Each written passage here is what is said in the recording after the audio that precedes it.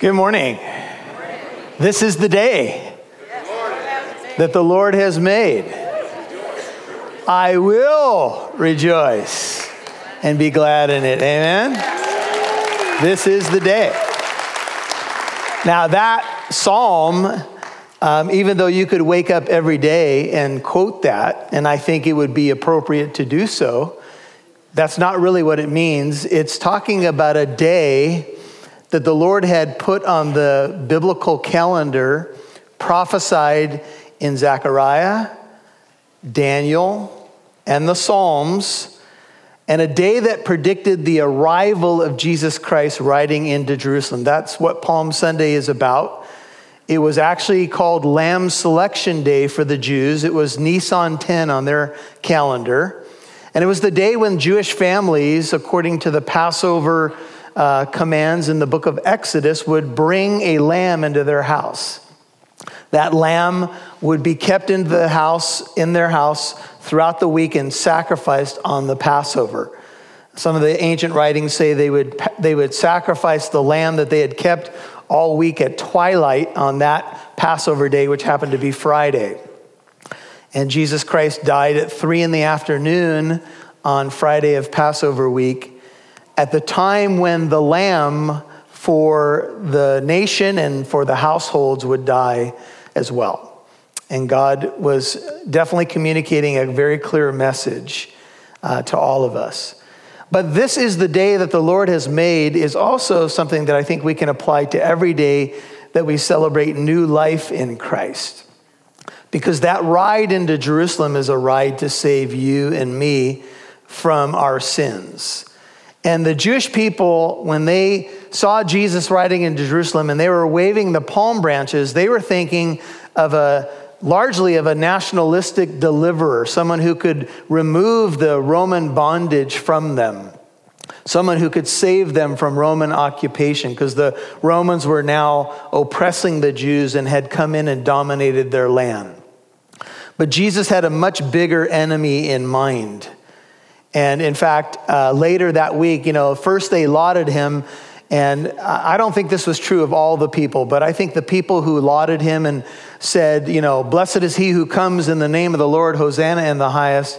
At least some of those people switched that refrain to crucify him. Crucify him. Because I think many of them were disappointed that he did not lift the immediate thing that they could see. What was more important is what they could not see, that they were desperately in need of deliverance from their sin. The next time that he comes, he will come to deal with the powers of the world. That's his second coming. The first time he comes as a lamb. The next time he's coming as the lion. And he's going to roar from Zion. And anybody who's his enemy, it's going to be a very bad day for them. But this is the day that the Lord has made, is focusing now on Palm Sunday. So let's prepare our hearts, Father, as we get ready to read a psalm together, a messianic psalm, a prophetic psalm that's well known, maybe to at least quite a few of us, especially the end of it. But it's so rich and so meaningful, and it has so many jewels that we need to hear this morning. And so right now, would you just help our hearts to be in tune with your word. Let us be like Samuel, who was instructed when God speaks, just say, your servant is listening. Speak, Lord. We want to be tuned into what the Spirit says to the church. The church is your people. It's not a building. It's your people assembled here this morning. So, Lord, just remove all distractions from our hearts. Whatever heaviness we brought in here, let us lay it at your throne. Let us cast every anxiety to you, because you care for us. You love us. And the rest of this time together, Lord, may we just hear what you want to speak to us. Add and take away from what I have on my computer screen here, so that ultimately you would speak and we would obey what you say. We pray that in Jesus' name, amen. If you have a cell phone, would you go ahead and put it on silent right now so that doesn't become a distraction to us? And would you turn to Psalm 118? This is the day, Psalm 118. This is a messianic psalm. would you also hold a place in Zechariah chapter 9, which is the second to the last book of the Old Testament, just before the famous Malachi. That's the Italian for the book of Malachi. Okay, this is the day I will rejoice. Every time you and I worship and meet with the Lord, it's a chance for a new beginning. My wife does a lot of the graphics in the church, preparing slides and that kind of thing. And she reminded me that today is the first day of spring. And it's kind of interesting that today's the first day of spring, and we're talking about this is the day. And one of the first things that I wrote in my notes this week is that every time we meet with the Lord, it's a chance for a new start. He's so good, he's so forgiving, he's so gracious to us that every day, in fact, every moment that I decide just to bow my heart afresh to him and seek him and say, Lord, you know what? The last couple hours have not been so wonderful. The last couple of weeks, I haven't been a very focused Christian. Can I start over? Every day, every moment of every day can be spring in our hearts. Spring is a time when new things begin to blossom and grow. And springtime is a reminder, just like we saw last week, we saw the man with the withered hand, remember that? And his hand was a picture of the nation or an individual within the nation, dry, parched, void of life. And Jesus said, stretch out your hand. And the man stretched out his hand by faith, and it was restored. Every time you stretch out your hands by faith or stretch out your heart to Almighty God, you have a chance for restoration. Again and again and again, the Lord will pour his Spirit in new ways into your life if you're just willing to ask him. If you're just willing to say, Lord, I need the fruits of the Holy Spirit. The fruits of the flesh have been showing up way too much in my life. What are those? Outbursts of wrath, dissensions, factions, things of that sort, sexual sin. You see, this day can be your day. Every time that you meet with the Lord can be your day if you are willing to do it the Lord's way. And that's what it always comes down to, is the willingness to be willing. To just say, Lord, right now, I need you. So this psalm is going to take us through some of those things, and then we'll ultimately arrive at the arrival of the Messiah. Psalms 113 through 118 are called the Hallel Psalms. And the Hallel Psalms are connected to a word that we say quite often as Christians, hallelujah. Hallel means praise, and when you add the hallelujah on the end, or luya on the end, what you get is praise the Lord. His name could be translated Yah. So Hallel is praise, and then when you end it with hallelujah, you are saying praise the Lord. The Hallel Psalms, part of the Psalter, or the 150 Psalms in your Bible, were the hymn book of Israel. And they would sing these Psalms, especially at the major feast of Israel. And they say that Psalm 118 was a very prevalent psalm that was sung at the Feast of Tabernacles, which will be celebrated in the fall. But it was very prominent in the celebration of Passover, which happened in our spring around our March, April. And the Jews would sing it. In fact, when Jesus shared the Last Supper meal with the apostles, it says they sang a hymn. And many people ask the question, what hymn did they sing? We already know what they sang. They sang the Hallel Psalms, because that's what the Jews sang every Passover. In fact, we could be probably pretty assured that we know that Jesus most likely sang Psalm 118.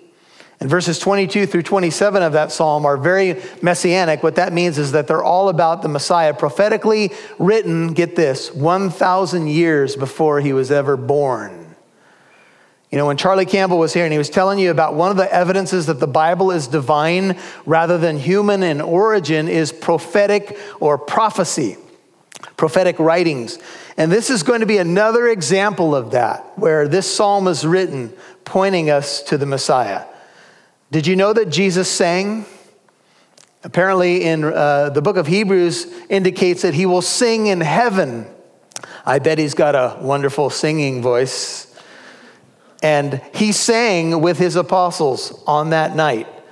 Mark 14:26 says, after singing a hymn, they went out to the Mount of Olives. Now I asked you to hold a place in Zechariah, and that is just before the book of Malachi, second to the last book of the Old Testament. Zechariah, writing about 500 years before this event takes place. Zechariah 9, verse 9. I want to show you the prophecy. Many of you have read this before, but I want to pick out some aspects of it. Zechariah 9:9 opens this way.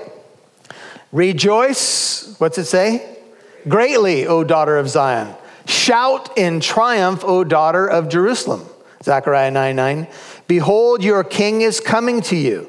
He is just and endowed with salvation. Humble, this is another prophecy, and mounted on a donkey, even on a colt, the foal of a donkey. Now we know Jesus rode in on a donkey, which was, my understanding of history, an animal that indicated peace, not a war horse, although Revelation 19 pictures Jesus coming back on a horse. And that's going to be a time for war, but now it's a donkey. It's an animal of peace, which indicates that he's come for the purpose of bringing peace to our hearts. And Zion is told, Israel's told, rejoice greatly, shout in triumph. And that's what the people, back to Psalm 118, were doing when he was riding in.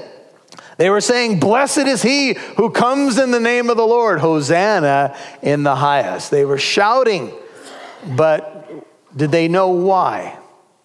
Did they know that the prophecy actually said he would be endowed with salvation? And they could have thought, well, yeah, salvation from Rome, from our enemies. No, from the twin enemies of sin and death. And that's where a lot of people missed it.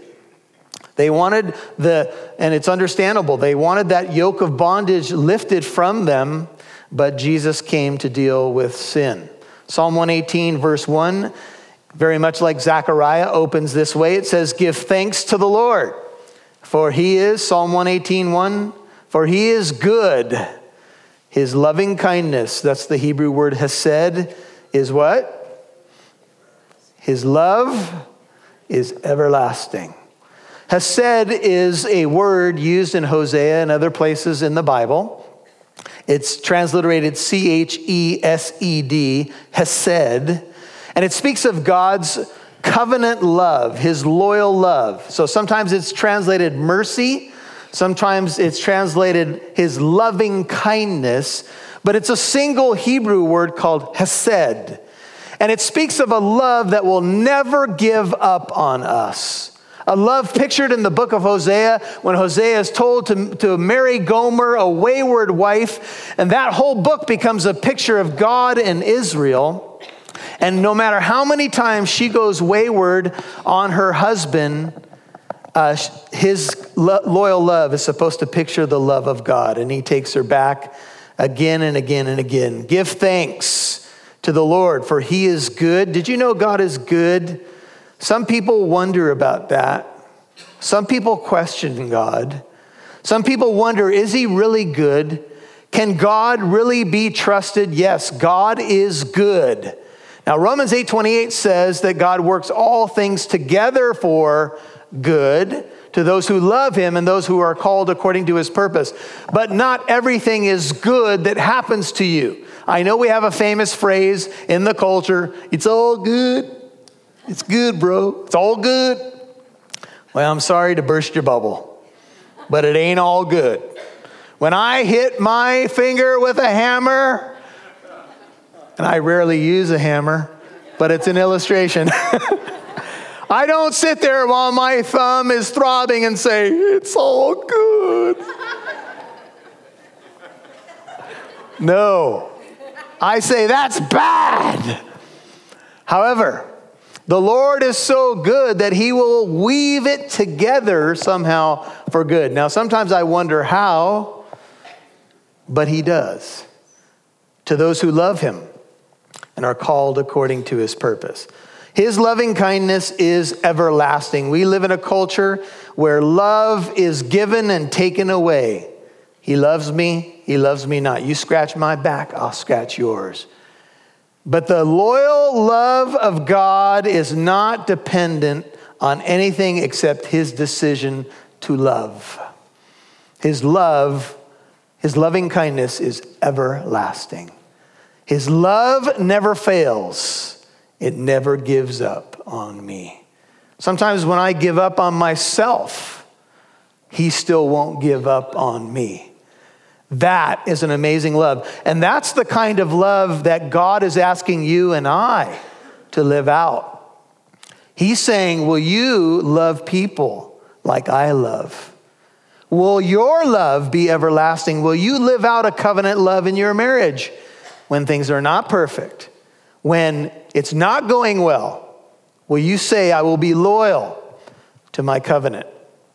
You see, this is what it's about. This is, if you want to put a heading in your Bible, this is a call to worship. Verse 1 is a call to worship. Worship leaders often get up and they start a worship set. And many of you come in like this. You got drool dried on the side of your mouth. You're saying, somebody inject coffee into my vein. And then the worship leader, fired up, says, let's worship the Lord. And you're like, it's a call to worship. Sometimes we need a call.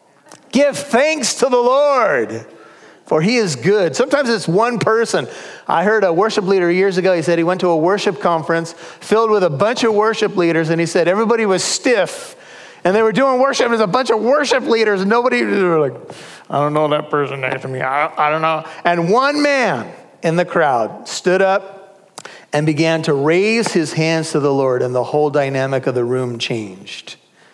One man, one woman willing to say, as for me and my house, we will serve the Lord, can make all the difference. And so we open the psalm with this call to worship. Why? Because his loving kindness is everlasting. When you go through the Psalms, worship is regularly associated with the giving of thanks. In fact, I would say, here's an application point. If you are a worshipful person, you are a thankful person. If you are a worshipful person, you will be thankful. Because a worshipful person focuses on God. And when you focus on God, you can't help but be thankful. Are you a thankful person? If you find yourself having pity parties regularly, and having an attitude of ingratitude, and find yourself in the corner telling people who care about you, hey, hold on a minute, I'll just be over here doing some stinking thinking. Be back in 2 weeks. Maybe you need to look at your heart. Look, we're all going to go through trying and difficult times, and even times when we would say God doesn't always make sense. But a worshipful person is a thankful person. Is that you and me? You see, the Feast of Israel were times, and this is around the day when Jesus would come on Lamb Selection Day during Passover week. The feasts were times when Israel had a chance to go to the homeland and renew their covenant to God and be reminded of who they were. And each time we gather, Sunday, Wednesday, with our families around a devotion, we get to be reminded again of who we are. Have you forgotten who you are? Is that why maybe you are at a low in your life? Well, these verses, many Psalms tell us we should worship the Lord or be thankful because he's righteous. Psalm 7:17. He does wonders. Psalm 9:1. We should worship him with all of our heart or give thanks with all our heart. Psalm 9:1.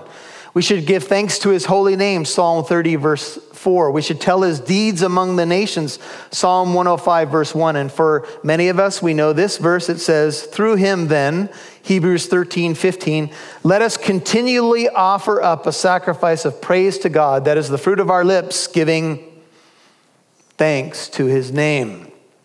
We are to continually offer up a sacrifice of thanks. See, what we tend to do is we tend to focus in life on what we don't have instead of what we do have. And when you start to have that mentality, you become a person that's always wondering about the next thing. And I need this instead of saying, look at all God has done for me. when people turn to the Lord or turn back to the Lord, it's always reflected in their speech.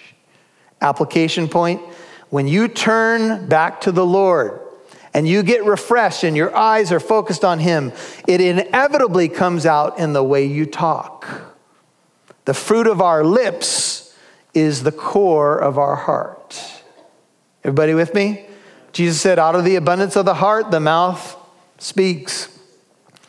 So a good way to measure your walk is what's coming out of your mouth. Because what's coming out of your mouth is the condition of your heart. And sometimes we need to be encouraged to get back to the Lord. The book of Hosea deals with this. Let's go there, Hosea. So let's go to the right. Ezekiel, Daniel, Hosea. Okay, we're in chapter 14. If you are having trouble locating the book, just pretend like you know where it's at so your neighbor is impressed with you. If you have an electronic device, this should not be a problem. Hosea. However, I will tell you this, I'm sitting in Bible studies quite regularly, and I've got this old beat up Bible, and people say, Pastor Michael, man, that thing is beat up. Wow. Yeah, but it's got a lot of good notes in it. It's old faithful. It's a sharp sword. Praise God. Anyway, I'm a bit old school when it comes to that. But sometimes we're going to read at a table. We got 20 guys around the table, and the dude with the electronic device is saying, hold on a minute. It's not working. Get a Bible, man. Anyway. Hosea 14. If you have an electronic device, that was intentional. No, it's okay. I use those too. I got one right here. It says, Hosea 14, verse 1, return, O Israel, to the Lord your God. Shuv is the word return. It also has the idea of repent. Return, O Israel, to the Lord your God, for you have stumbled because of your iniquity. Take words with you and return to the Lord. Say to him, take away all iniquity and receive us graciously that we may present or offer what? The fruit of our lips. Assyria will not save us. We will not ride on horses, nor will we say again, our God. It sounds like they're making a commitment to God, to the work of our hands. For in thee the orphan finds mercy. And God responds through the prophet, I will heal their apostasy, their waywardness, NIV, their backsliding, King James. I will love them freely, for my anger has turned away from them. They are saying, no longer, Lord, will we worship the works of our hands. No longer will we give allegiance to golden calves and those kinds of things. And the Lord promises in verse 5, I will be like dew to Israel. Think of springtime. He will blossom like the lily, and he will take root like the cedars of Lebanon. If you turn back to Psalm 118, this is the recipe of new beginnings. Last night, we went to a banquet for Corona Life Services, and they're the Crisis Pregnancy Center in our community that are trying to protect the unborn. And every day, people are making life and death decisions behind the doors of a little place on Main Street, Corona Life Services. Abby Johnson was the keynote speaker, and for 8 years, she was the head of a location for Planned Parenthood, I believe, in Texas. She grew up in a Baptist family. She embraced the pro-life position.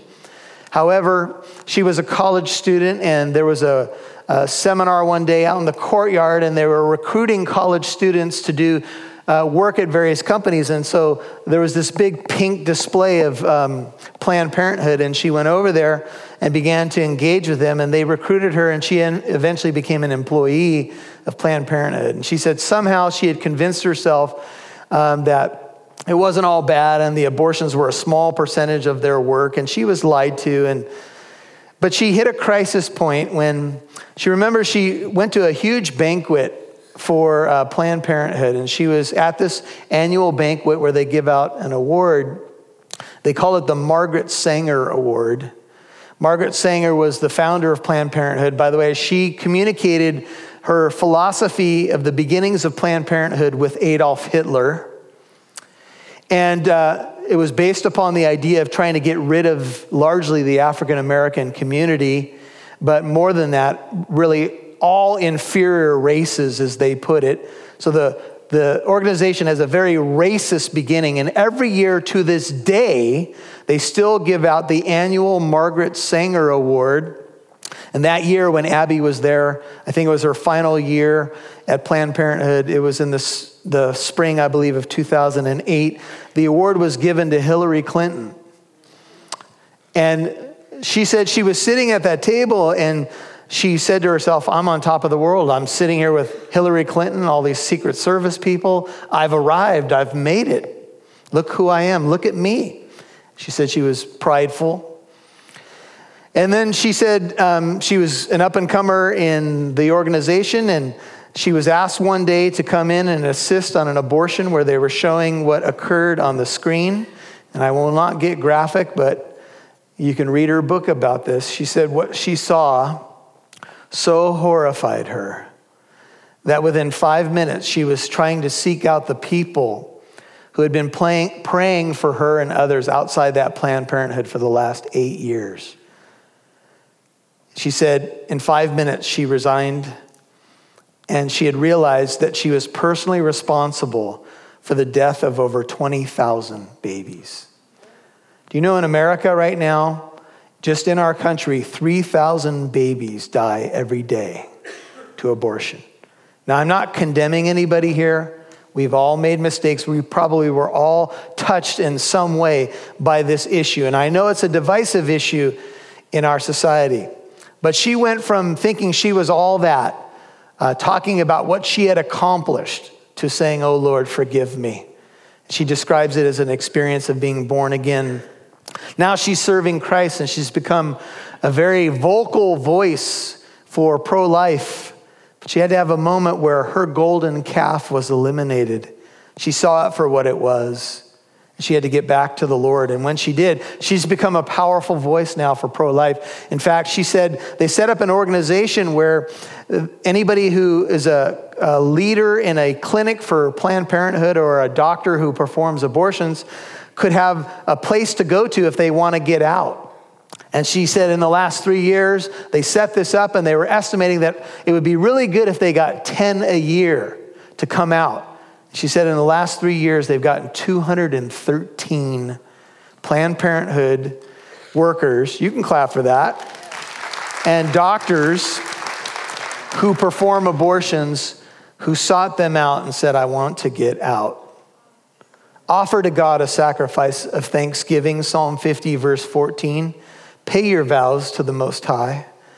Call upon me, God says, in the day of trouble, and I will rescue you, and you will honor me. Enter his courts, or enter his gates with thanksgiving, his courts with praise. It says right outside the door to the sanctuary, give thanks to his name. Give thanks to him, bless his name. For the Lord is good, and his loving kindness is what? Everlasting. And his faithfulness to all generations. Psalm 118, verse 2, that was only one verse. We're going to have to move more quickly, wouldn't you say? Psalm 118, verse 2 says, oh, let Israel say. Now, I want to tell you that this was done in what's called antiphonal praise. Here's the picture. Travelers would be moving in caravans to go from distant lands to the homeland in Jerusalem, from Galilee and even other nations. And as they would be moving, they would be singing through the Hallel. And they would do it in antiphonal praise. And here's how it would work. The leader would say, oh, let Israel say. And they would respond, his loving kindness is everlasting. Want to try it? Oh, let living truth say. That was fair. Oh, let the house of Aaron, verse 3 say, his loving kindness is everlasting. Oh, let those who fear the Lord say. Now, I know that some of us, when we think of modern worship songs, we say, there's too much repetition. And sometimes that's true. But I want to show you something in Psalm 136. This may be both prescriptive, corrective. Every verse in Psalm 136 says his loving kindness is everlasting. All 26 verses. I'm not trying to make a case for repetition that is just silly in worship songs. But if you're going to repeat something, this would be good. Let's try it. Give thanks to the Lord, for he is good. Verse 1. Give thanks to the God of gods. His loving kindness is. Give thanks to the Lord of lords. It's getting weaker. To him alone who does great wonders. To him who made the heavens with skill. To him who spread out the earth above the waters. To him who made the great lights. The sun to rule by day. The moon and stars to rule by night. Yes, I will stop. Should I not? Anyway, back to Psalm 118. Do you get the picture? These people, when they worshiped, they were not afraid to shout. Every time they were reminded of a promise of God, they would say, man, God is good. They focused on his everlasting love. It was as if the worship leader had to say, come on, folks. Let Israel say. Let the house of Aaron say. Let all those who fear the Lord say. Let living truth say. Wow, I wasn't even asking for it, but there you go. You see, sometimes we need someone to say, come on. Come on. You know, in today's day and age, that's what they're saying to preachers now. Come on. It used to be, amen, yeah. But now it's, come on. And at first when I heard that, I thought, I don't like that. But you know what? It's not too bad. Because it means that people are engaged. Now you say, well, this is all wonderful stuff. I need a little bit more coffee to really track of this. But this is not all about happy times. Look at verse 5. From my distress, I called upon the Lord. The Lord answered me and set me in a large place. NIV, in my anguish, I cried to the Lord, and he answered by setting me free. The word distress means to feel like you're in a narrow, tightening place in life. Distressed, downcast. And the psalmist says, I cried to the Lord in my distress, and he opened up the tight place into a wide place, and he set me free. Oftentimes, it's not that my circumstances have changed, it's just that I've gotten my eyes off my problems and back on the Lord. See, O Lord, for I am in distress, Lamentations 1:20. Jonah cried out from the belly of the fish. Talk about being in a tight place. He said, I called out of my distress to the Lord, and he answered me. I cried for help from the depth of Sheol, and thou did hear my voice. You see, sometimes when you read something like that, you say, okay, that sounds good, but I'm still feeling pressured and distressed. What do I do? Well, verse 6 says, the Lord is what? For me. I will not fear. What can man do to me? You see, when you begin to cry out to the Lord, you are reminded of God's promises. This is a key. When you are in distress, and maybe everybody else who's hooping and hollering and hallelujah and all that stuff, and you can't track with that, but you're here in your life, you can say, his loving kindness is everlasting. Another way to say that is the Lord is what? Verse 6, he's for me. And because he's for me, I will not fear. What can man do to me? In Hebrews, the writer of Hebrews quotes Psalm 18:6, so that we may confidently say, the Lord is my helper. I will not be afraid. What shall man do to me? Philip Brooks writes, what a vast portion of our lives is spent in anxious and useless forebodings concerning the future, either our own or that of our dear ones.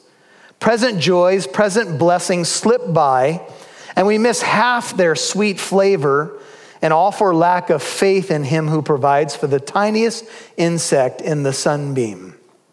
Oh, when shall we learn the sweet trust in God? Our little children teach us every day, by their confiding faith in us.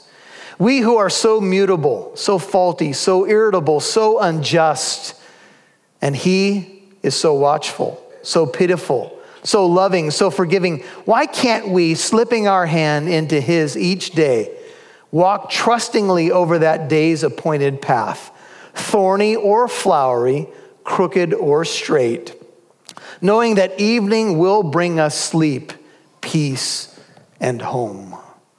You see, we get so caught up in the things that we cannot control and the things that weigh on us that we often lose focus. But the psalmist says, the Lord is for me, verse 7, among those who help me. Therefore, in light of those promises, I shall look with satisfaction, get this, on those who hate me. You know, when you are a believer in Jesus Christ, you are bound to have some enemies, especially if you're an active believer. I have some people that are not happy with me right now, this morning. But I hope that that is because I shared the truth with them. I know there's some people, when they have heard me speak, and I could talk to you about this later, or know the platforms on which I stand, they have communicated clearly to me that they don't appreciate me or what I stand for.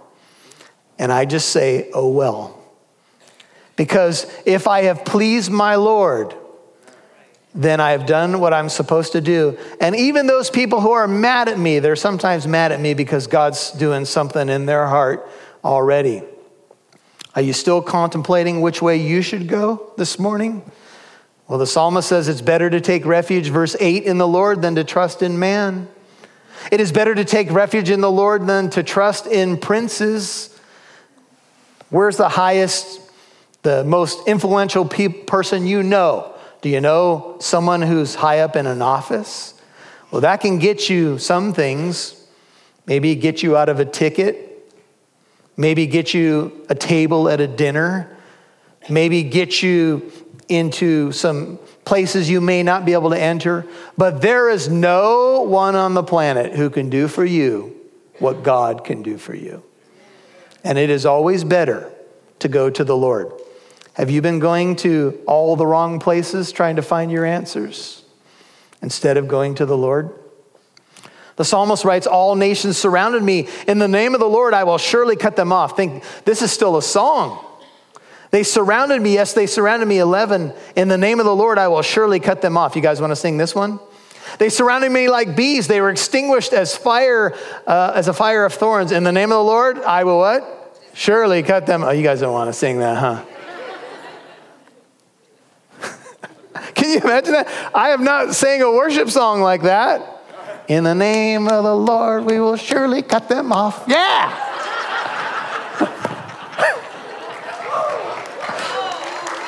Yeah. You see, you want to sing those songs when this verse comes up. You pushed me violently so that I was falling, but the Lord helped me. You see, sometimes when someone's pushing our buttons, that's the song we want to sing. In the name of the Lord. Cut them off, cut them off. It's biblical. Just quoting scripture. On the freeway, I've embraced this. In the name of the Lord, I will surely cut them off.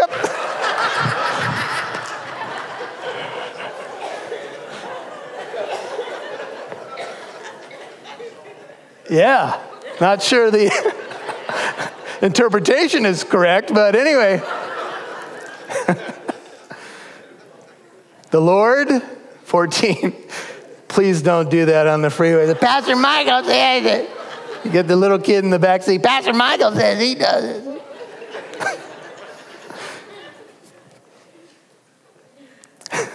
Okay, well, let's try to collect ourselves here. The Lord is my strength and song, and he has become my salvation. Psalm 118, some people say the origin of the psalm, since we know it's not a psalm of David, could be when they placed the cornerstone of the temple after returning from the exile, Babylonian exile. Others say this was written by Moses reflecting on the Passover, because there's language that fits with Exodus 15, the Song of Moses. The Lord is my strength and my song. He has become my salvation. You can look at Exodus 15:2. We won't go there now, but very similar language. The sound of joyful shouting and salvation in the tents of the righteous. The right hand of the Lord does valiantly. The right hand of the Lord is exalted. The right hand of the Lord does valiantly. This language is also in Exodus 15 in the Song of Moses, when God dealt with the Egyptian army. And there the children of Israel were up against the Red Sea, and here came Pharaoh's armies, and people were going, uh-oh. And in the movie, if you've seen Cecil B. DeMille's version of the Ten Commandments, Yul Brynner says, the God of Israel is a poor general. He's left them no way of escape. And here come the chariots of Pharaoh's army, and the people are whining, I told you, Moses, we should go back. We're all going to die here. And all of a sudden, the pillar of fire separates the Egyptian camp from the Israeli camp. And God is there, and he will not allow them to touch his people. And he makes the way open in the sea. And the language is with a blast of his nostrils. Man, just, and I've showed this to you guys before. I think this should be added to children's songs in Sunday school. I think your children, with the hand motions, should also learn, Pam! Here's why. This is also biblical. Boy, this is never mind. Because he opened up the sea, and they pass on dry ground. And they say, 17, I shall not die. Think of the Red Sea. It looks like I'm going to die. Oh, there's the pillar of fire. There's the Lord. He opens up a way where there seems no way. We're not going to die. We're going to live. How many times have you been brought maybe to that point where you thought, it's over for me? And then you were able to say, I shall not die. I'm going to live, and I'm going to tell of the works of the Lord. Amen? The Lord has disciplined me severely, but he's not given me over to death.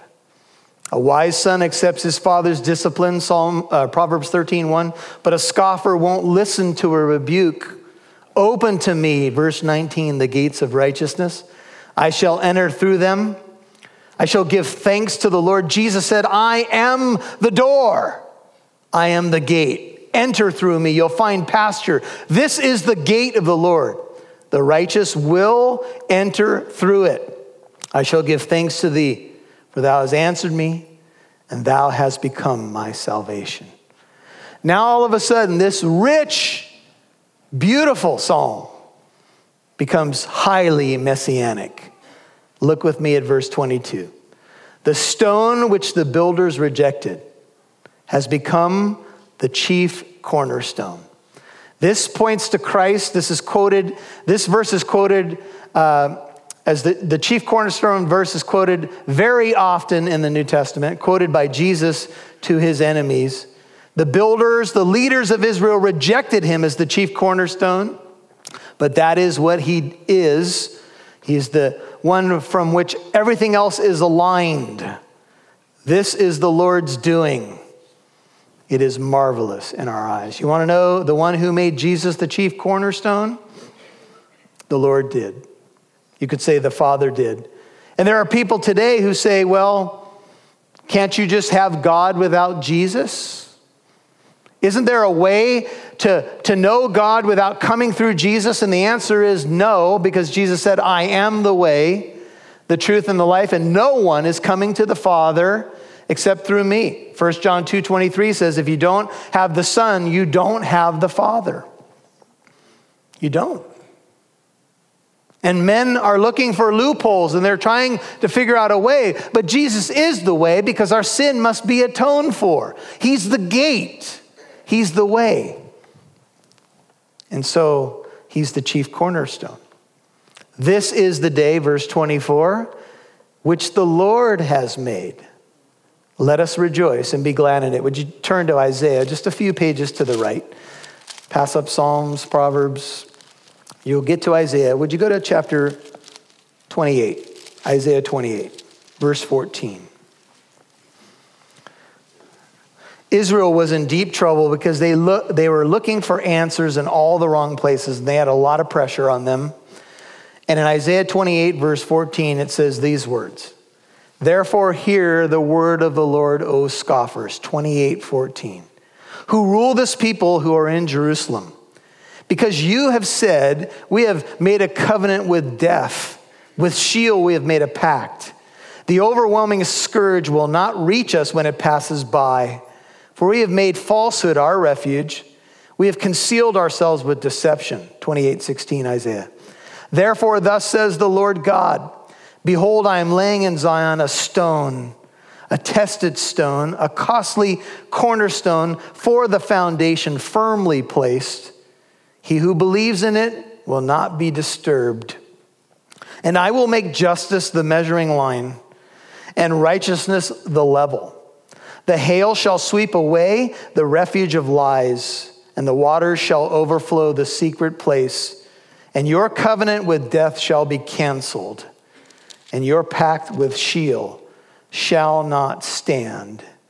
When the overwhelming scourge passes through, then you become its trampling place. As often as it passes through, it will seize you. For morning after morning, it will pass through any time during the day or night. It will be sheer terror to understand what it means. The bed is too short on which to stretch out. The blanket is too small to wrap oneself in.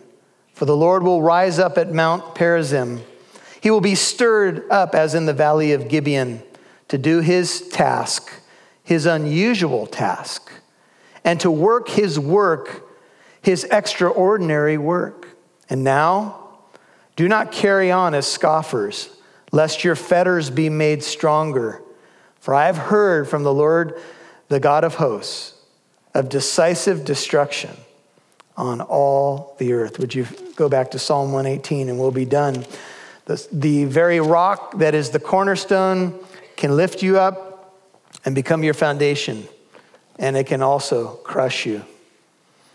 And so Jesus rode into Jerusalem, and the people quoted this psalm. It was on their lips, for they sang it during the feast. They said, "O Lord," 118:25, "do save." Save is yasha. Save now, the word now is na. So when you translate it from Hebrew into English, you get Hosanna. So they said, "Hosanna, save us now. We beseech thee, O Lord. We beseech thee, do send prosperity." And Jesus is riding in. And they're laying their garments on the road. A way to, as one of our precious sisters was praying and voicing in prayer, a way to say we surrender. We lay our garments in the road, representing us. You can trample on us, Lord. Save us, whatever you say. Blessed is the one, they sang this in the Gospel of Luke, who comes in the name of the Lord. We have blessed you from the house of the Lord. The multitudes were spreading their garments in the road. They were saying, Matthew 21, verse 9, "Hosanna to the Son of David. Blessed is he who comes in the name of the Lord. Hosanna in the highest." Jerusalem was stirred. The city was saying, "Who is this?" And as Jesus saw the city, he approached it. He saw the beauty of the temple. And among all the cheers and accolades, he wept over the city. 2 times in that week, he wept at the tomb of Lazarus very early in the week and very early in the previous week. And now he weeps over the city. This word weep, by the way, means to wail. It's not a tear coming down your face, a silent tear. He was wailing over the city. Why? Because they did not understand why he was riding in. And he said to them, "If you, only you, had known in this day, this is the day which the Lord has made. I will rejoice and be glad in it." He's endowed with salvation. Do you understand that your prophecies tell you why he's coming? not to deal with Rome, but to secure your soul. If you had known, Luke 19:42, in this day, even you, the things which make for shalom, peace, but now they've been hidden from your eyes. And I say to you, Matthew 23:39, you shall not see me until you say, blessed is he who comes in the name of the Lord. The Lord God, verse 27, Psalm 118, the Lord is God. He has given us light. Bind the festival sacrifice with cords to the horn of the altar. Thou art my God, I give thanks to thee. Thou art my God, I extol thee. Give thanks to the Lord. It ends the way it began. For he is good. His loving kindness is everlasting. Let me ask you, is he your God? Can you say, thou art my God, verse 28? I will give thanks to you. My God, I extol you. We'll end with verse 27. Do you see where it says, bind the festival sacrifice with cords to the horns of the altar? Jewish tradition says they would bring the Passover lamb for the nation and parade it around the city. And it would represent the lamb that would be sacrificed for the national sins, if you will, or representing the nation. And the priests would parade it around the city, and they would bring it then to the temple area, to the horns of the altar, and they would bind it there, and it would be bound to those horns until it was sacrificed later that week. And Jesus was lauded, accolades were given to him, and he was tested that whole week, asked questions, and he was without spot or without blemish. And he swept the leaven out of his father's house, which is a Passover picture. He turned over the money changers' tables, and he said, get the leaven out of my father's house. This will be called a house of prayer.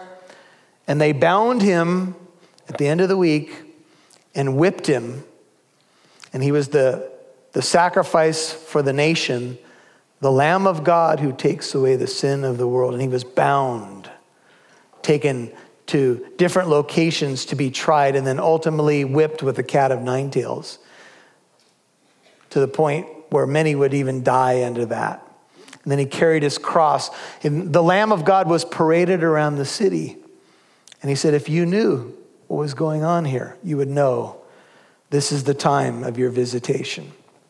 This, Jesus might say, voicing the psalm, is the day. Do you recognize it? This is the day that the Lord has made. I will rejoice. When I look back at the cross, I look back at it with a bittersweet attitude. Good Friday's coming this coming Friday, and part of me wants to cry and part of me jumps for joy, because it's there that he was bound to the cross for you and for me. Would you bow? Father, thank you. You are so good, so loving, so gracious to us. You decided that you would come to rescue us. You would be the fulfillment of that Passover lamb. And you rode in on Palm Sunday while people were waving palm branches and maybe thinking more nationalistic than salvific, more about nationalism than salvation, but you had come to save us. This is the day. As we enter into Holy Week, Lord, let us be a thankful people. Let this psalm be a psalm on our hearts. Let us say, let us give thanks to the Lord, for he is good. His hesed, his loving kindness is everlasting. Thank you that you don't give up on me when I blow it and I make mistakes and I don't act like I belong to you. When my thoughts and my ways don't reflect you. Thank you that you never give up on me. Your love never fails. So bless that person who's going through a rocky time right now, Lord. Bless that person who may be rejoicing as they approach Holy Week. Let us approach it. Let us prepare our hearts for the Seder meal on Wednesday and Good Friday and Resurrection Sunday. Let us be about your business, Father. This church is becoming more and more active in being a witness in the community and evangelism and so many other things. And we just pray that you'd stir us, Lord, this week. Bless that person who may right now be wondering if they even know you. May they decide, may this be their day. That backslidden person who needs to be restored, may this be their day. Father, may we mark our calendars that this was a turning point for many of us. If you're not a Christian and you want to decide for Christ, you must believe that he died on the cross for you and rose from the dead. And it's something like this. Pray it if it's you. Jesus, save me. Oh Lord, save me. I'm a sinner. Thank you that you died on the cross. Pray it to him if it's you. And you rose to defeat death. Thank you for bearing my sin and paying my penalty. I trust in you as my Lord and my Savior. Please give me a new beginning today. Let this be the day. I pray in Jesus' name. Amen.